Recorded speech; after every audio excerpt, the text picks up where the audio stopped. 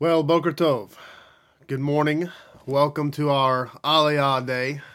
I am so very glad to be with you this morning, and I apologize for not being able to be here yesterday for the fourth Aliyah of Pekudei, but I had I don't know, come down with some type of virus, and so had been struggling pretty much all week, and yesterday was particularly difficult. And I said to myself, I've got to do the Aliyah, but I looked horrible. I felt terrible, and Rebbe Tzin said, "No, get back in bed." So that's what I did. So Baruch Hashem, but I'm feeling much better today. Still not 100%, but I feel alive. Praise God. Well, Baruch Hashem, for, everything that God does in our life is for the best. Gam zu letovah, Baruch Hashem.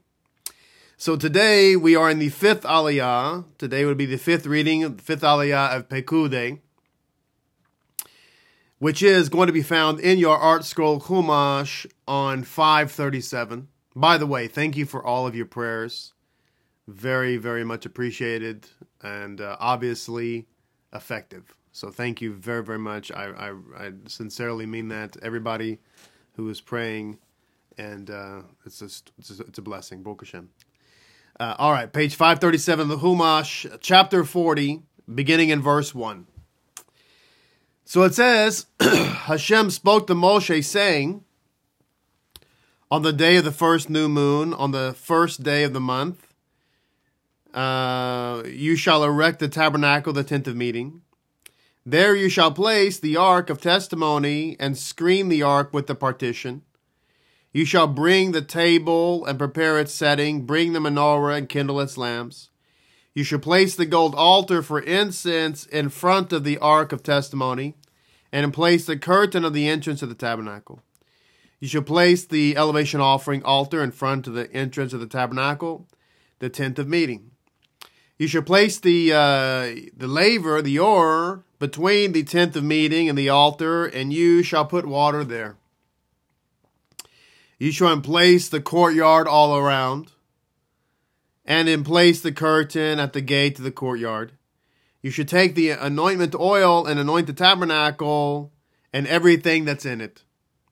Sanctify it and its utensils, and it shall become holy. You shall anoint the elevation offering altar and all its utensils, and you shall sanctify the altar, and the altar shall become holy of holies.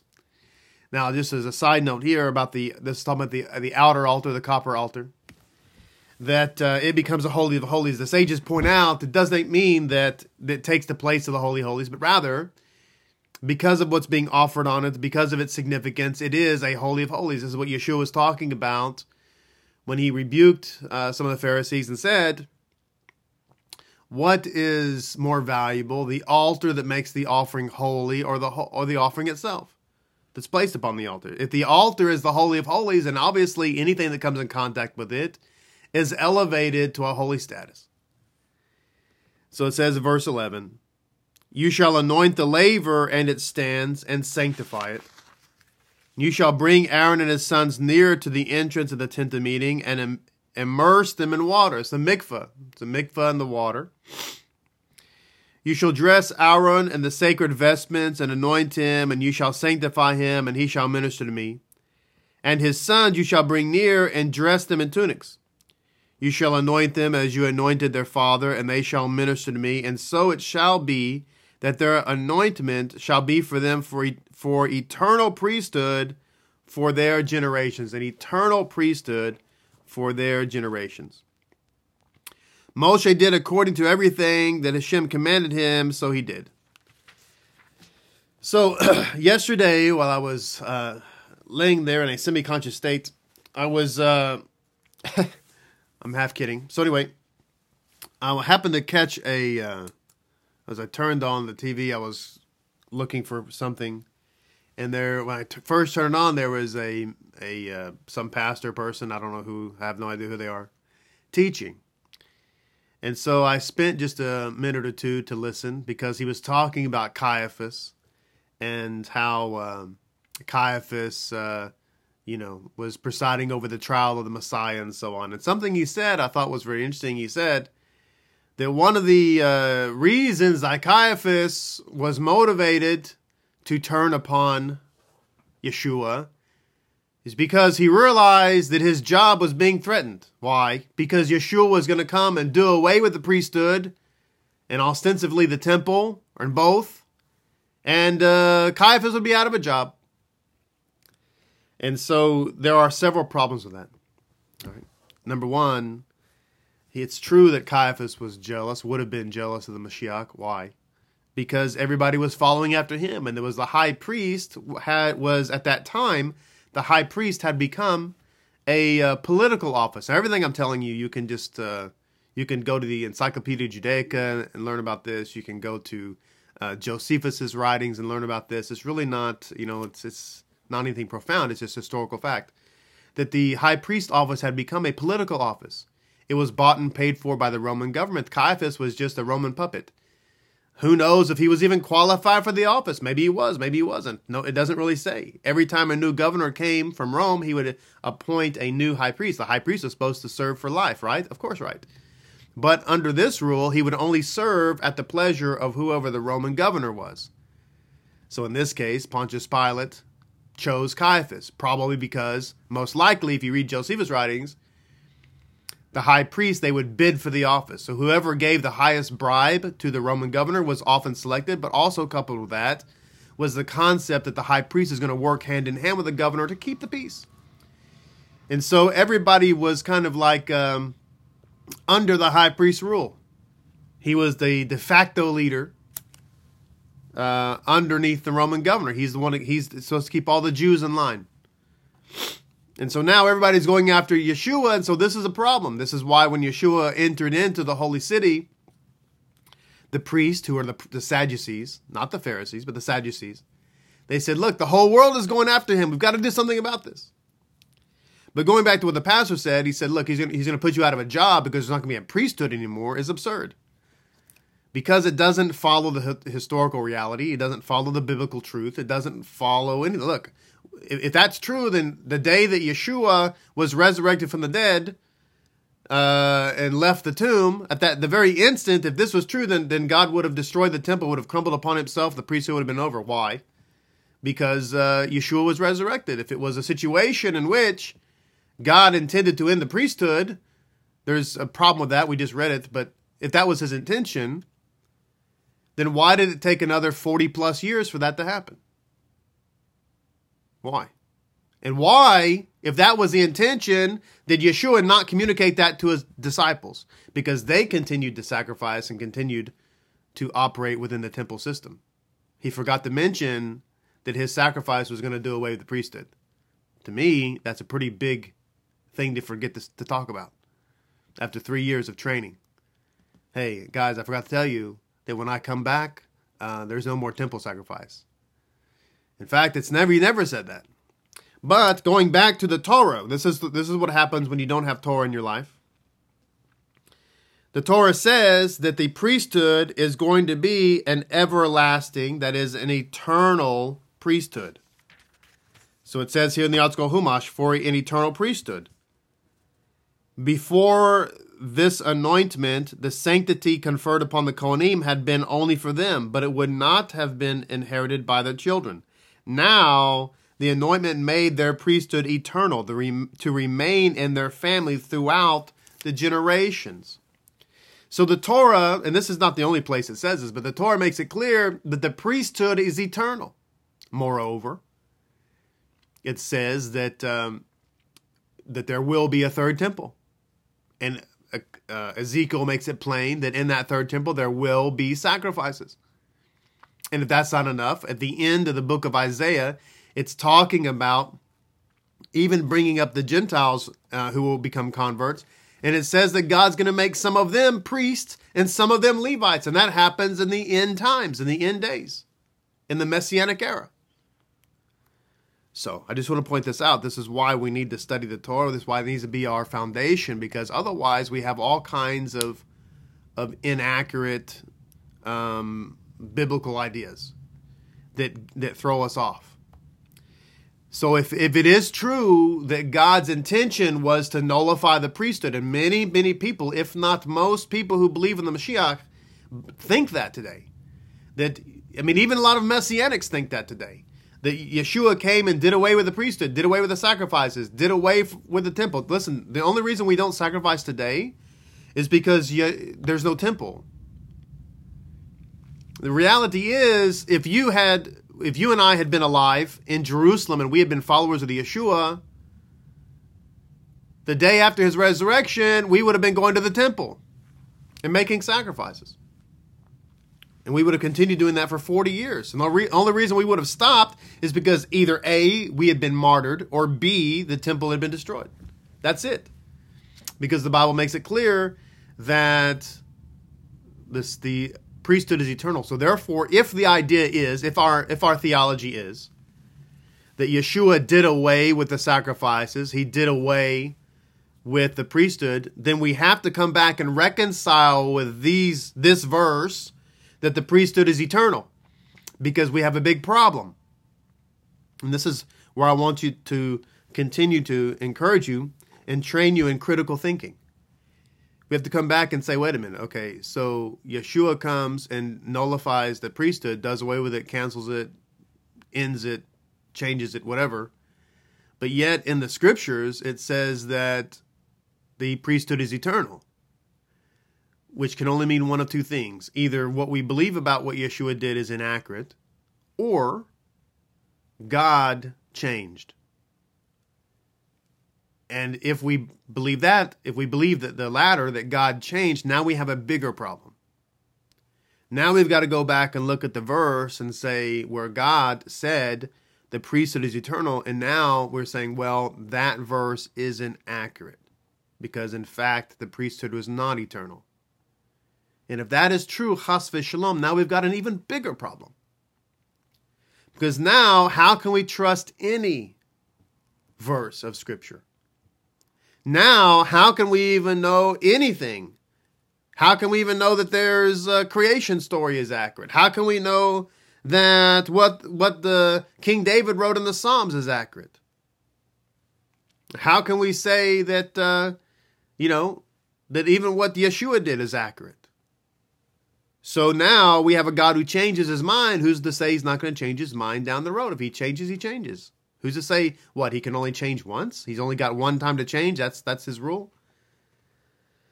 So you see, this is problematic. So there's a reason why Yeshua did what he did. It wasn't to nullify the priesthood. And we're going to get to that in just 1 second as we look at the Midrash Rabbah, Pekudei. It has to do with the Akedah of Isaac. It's actually mentioned here in Pekudei. Midrash Rabbah Pekudei. I want to touch on something before I get there. Just take a little sidestep. This is from Midrash Rabbah Pekudei 51:8. This is found in the insides. Let me go ahead and read 51:8, this segment that the inside is going to actually expound upon. It says, another interpretation, these are the reckonings of the tabernacle. What is the reason that this passage begins with the word ele, these? It says, when the Holy One, blessed be He, gave the Torah to Israel, they were not susceptible to the angel of death, having dominion over them. For it says, the tablets were God's handiwork, and the scripture was the Spirit of God engraved on the tablets. What is scripture teaching by using the word harut? Rabbi Yehuda says, accepting the Torah merited the nation freedom for the exiles. And Rabbi Nekyama says it merited them freedom from the angel of death. Now remember, harut is engraved, and cherut is freedom. So the sages looked at this and said, don't read harut engraved, but read cherut, freedom. So in telling us that the Torah is freedom, and indeed it is. It is quite the opposite of bondage. The irony is that having no law, having no set standard, is in fact bondage. This is where legalism really comes in. When you don't have Torah, then you start making stuff up. And this is what happens when you have denominations or groups that start making stuff up. you have to, like one particular group may say women aren't allowed to wear makeup. Another one might say, well, men aren't allowed to have beards or whatever. You start making things up, and that's where legalism comes in. Legalism is only legalism when it's not God's word. It's not legalism to follow God's rules. Let me say that again.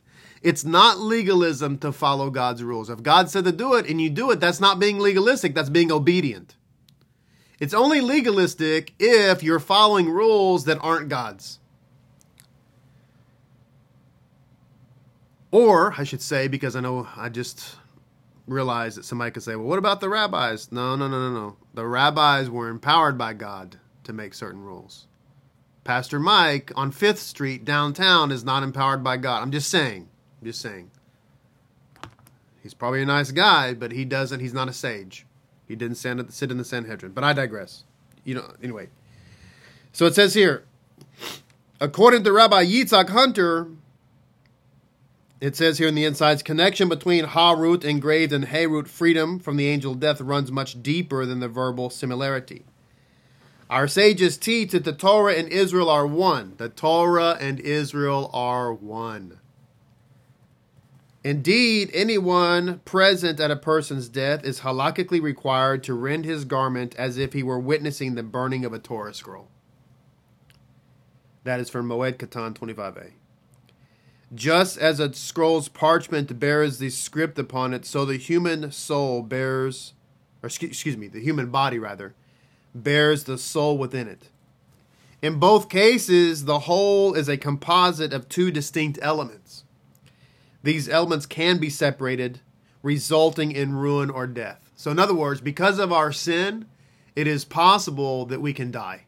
And when we die, our body dies, but our soul lives. Why? Because our soul is eternal. And our soul represents the Holy Torah, which is written, as it were, inscribed on the parchment, which is our body. But this, it says, is not so with the tablets. Their text was not ink on the stone's surface, but engraved on the material itself. Hence, the letters and the parchment were one and inseparable.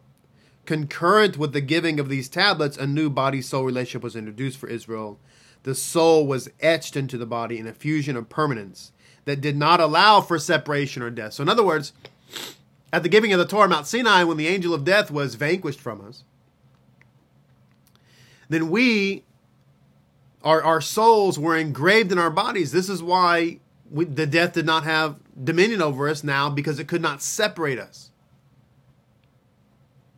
So it says that is what our Midrash means when it says that the engraved nature of the tablets, the Harut nature of the tablets, text translated into Jewish freedom, Harut from the angel of death, for the Torah and Israel are one. Once we became one with the Torah, then death had to flee from us. Why? Because our souls became one with our bodies. So Yeshua had to come along and undo the mess. He had to suffer. He had to die in order to bring this back to reality. So just another segment here. It says, Rabbi Pinchas Behema said in the name of Rabbi Yochanan, who said it in the name of Rabbi Eliezer, the son of Rabbi Yoshe HaGalil, the holy and blessed be he said, if the angel of death were to come and say to me, why was I created? I would say to him, I have created you to be a ruler over the nations of the world. Now, this is a very sobering statement from the Midrash Rabbah to somebody who is not a part of Israel, not a part of Jews, not a part of Hebrews, which are all synonymous terms. If you cannot be Israel if you're not Jewish. You cannot be Jewish if you're not Hebrew. You can't be Hebrew if you're not Israel. They're all synonymous terms. So it says here that God has said to the angel of death, you have dominion over the nations, but you do not have dominion over my children. Who is his children? Israel. So it says, for once they accepted the Torah, the Holy One blessed be he, clothed them with the splendor of his glory. What's the glory of God? The Torah. Notice that in some of the apostolic writings, it talks about us being clothed with Messiah. Once we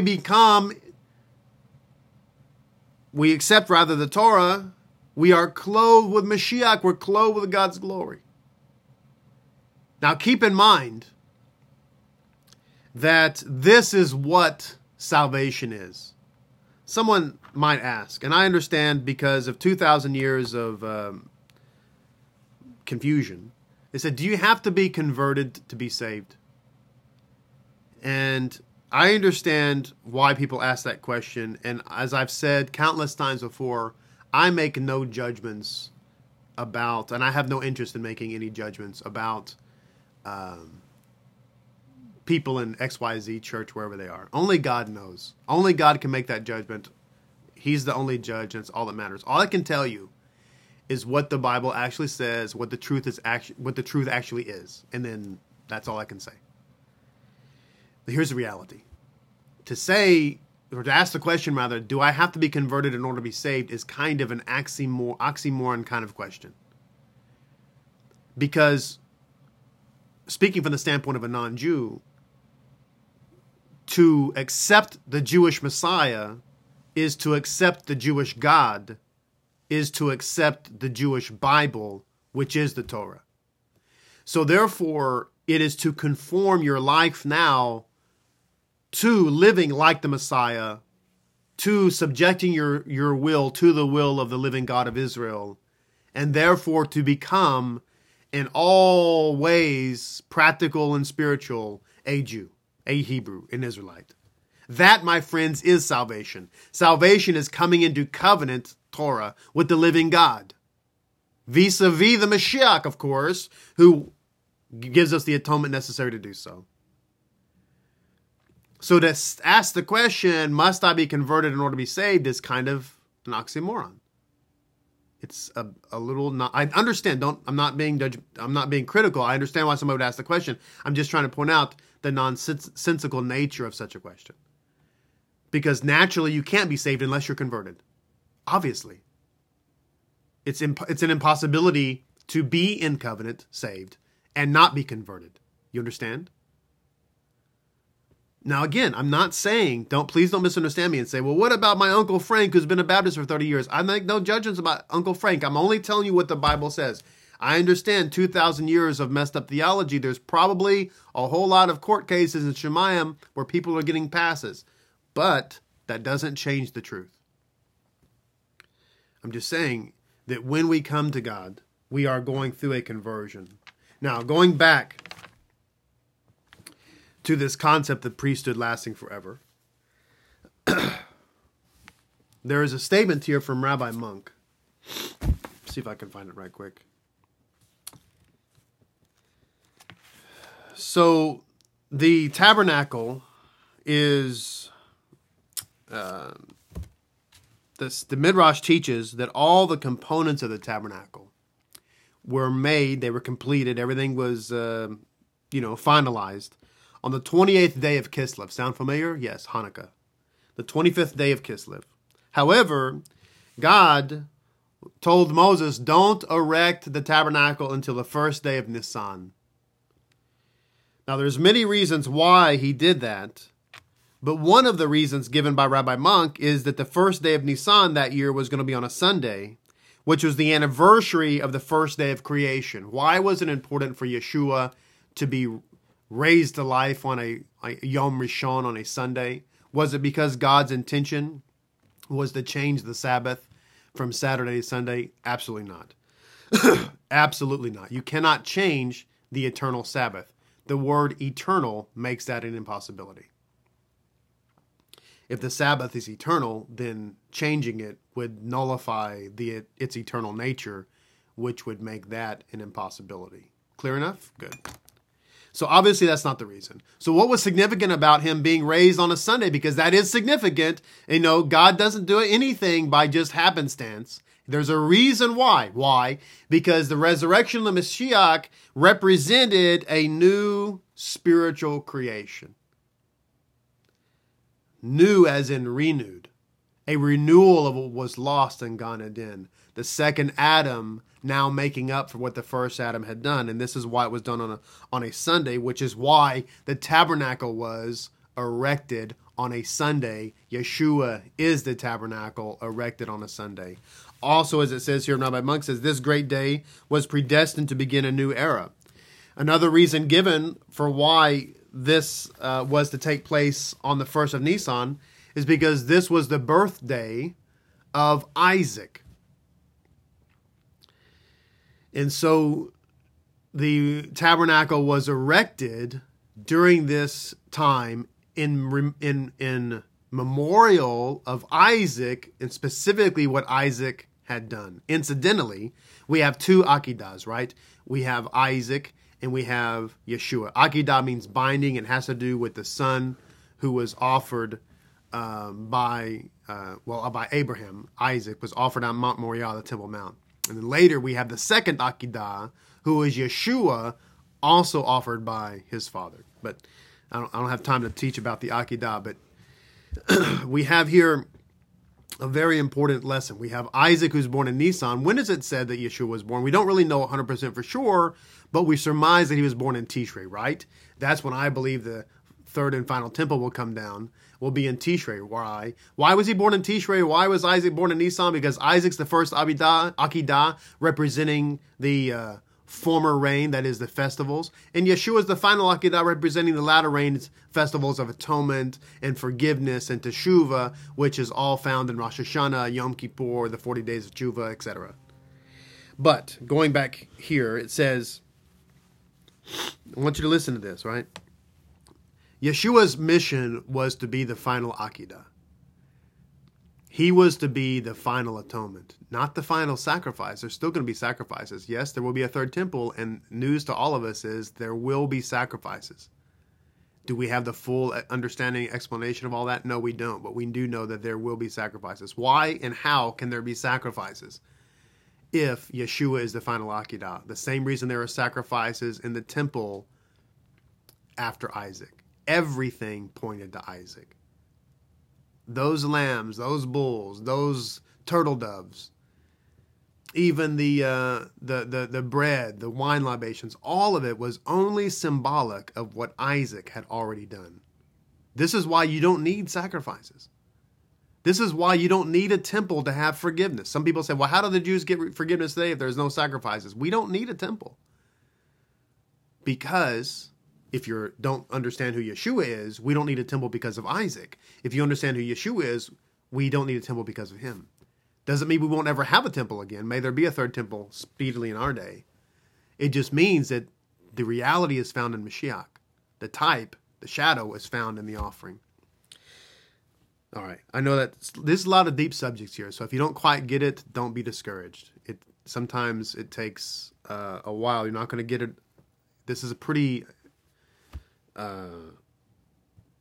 much in-depth subject here. We can't really cover it all in 30 minutes, but it says Yofei Torah offers a straightforward explanation. When Abraham bound Isaac atop the altar at the Akedah, Isaac attained the status of an unblemished sacrifice, whose merit would grant the Jewish people atonement throughout the ages. That's from Medrash Tanchuma, Vayera 23.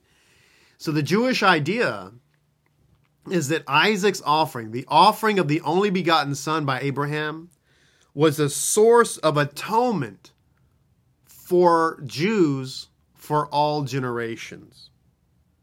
Okay? So I want to read another part here because this has to do with a Midrash where they're asking, the scoffers are asking, how can Moses, the son of Amram, how can he be the one to offer up, to erect the tabernacle? And I want to just point this out because there's correlation, obviously, between Messiah, Yeshua, and Moses, and this is one of them. It said, it is by grappling determinedly and consistently with one's base desires that one eventually rises above them victorious and exalted. So if you struggle with the Yetzer Hara, it's actually part of your conditioning. I just want to put that out as an aside. We struggle with the Yetzer Hara, it's like lifting weights.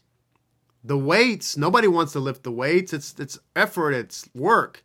But without lifting the weights, we can't build strength. So by struggling with our Yetzer Hara, everybody would say, I wish I didn't have to struggle. I wish I wasn't tempted all the time. I wish I didn't have to constantly fight my thoughts or whatever it is. And God is saying, no, I'm doing that. This is all weight training for you. This is all physical therapy for you. The reason I gave you the Yetzer Hara is so that you can become some stronger spiritually. So it says here, the scoffers argued that because Moses was the son of Amram, who was a man who never sinned. Bava Basra 17a. He never sinned. Now his father did die. Why? Because of the sin of Adam. That's where original sin comes into play in Jewish thought. But it is possible to live a sinless life. It is absolutely possible. Only 4 people have done it. He's one of the 4. So it says here, he was a man who never sinned. So wait a minute. The first Redeemer was from someone who was sinless. So it says, Moses by nature, free of evil and not subject to such conflict. So they were upset. They were upset that it seemed as if the tabernacle was being erected by someone who had no ability to relate to them about what it's like to fight the Yetzer Hara. Do you understand what I just said? The scoffers were upset because, listen, how can we have a Redeemer? How can we have somebody who's setting up a tabernacle for us who doesn't know what it's like to fight the Yetzer Hara? That's what it's saying here. Goes on to explain that every human fights the Yetzer Hara, and so they were mistaken, etc., etc. But that's the point. Going back to Isaac, it says, in Rabbi Monk, it says, it was Isaac who personified in its most perfect form the idea of sacrifice in honor of God. And it is precisely this notion which would henceforth reign over the newly erected tabernacle. Through the Akedah, Isaac offered himself as a gift to Hashem, and this limitless devotion gave humanity an immortal lesson in sacrifice, even unto death for the love of God. That is why the sanctuary draws inspiration from the sublime example of Isaac. It is dedicated, as it were, to Isaac's memory. It is consecrated on a day recalling his birth. So Yeshua comes along, and he is the final Akedah. Different in Isaac in what way? In that he actually died and was actually resurrected. And resurrected on a Sunday, just like the tabernacle was erected on a Sunday. And he became the source of atonement for all generations, past, present, and future. End of our Aliyah today. Thank you for joining me. With God's help, we'll be back tomorrow for the 6th and 7th Aliyah. Until then, may you have a bright and beautiful and amazing day, and we will look forward to seeing you then. Shalom, shalom.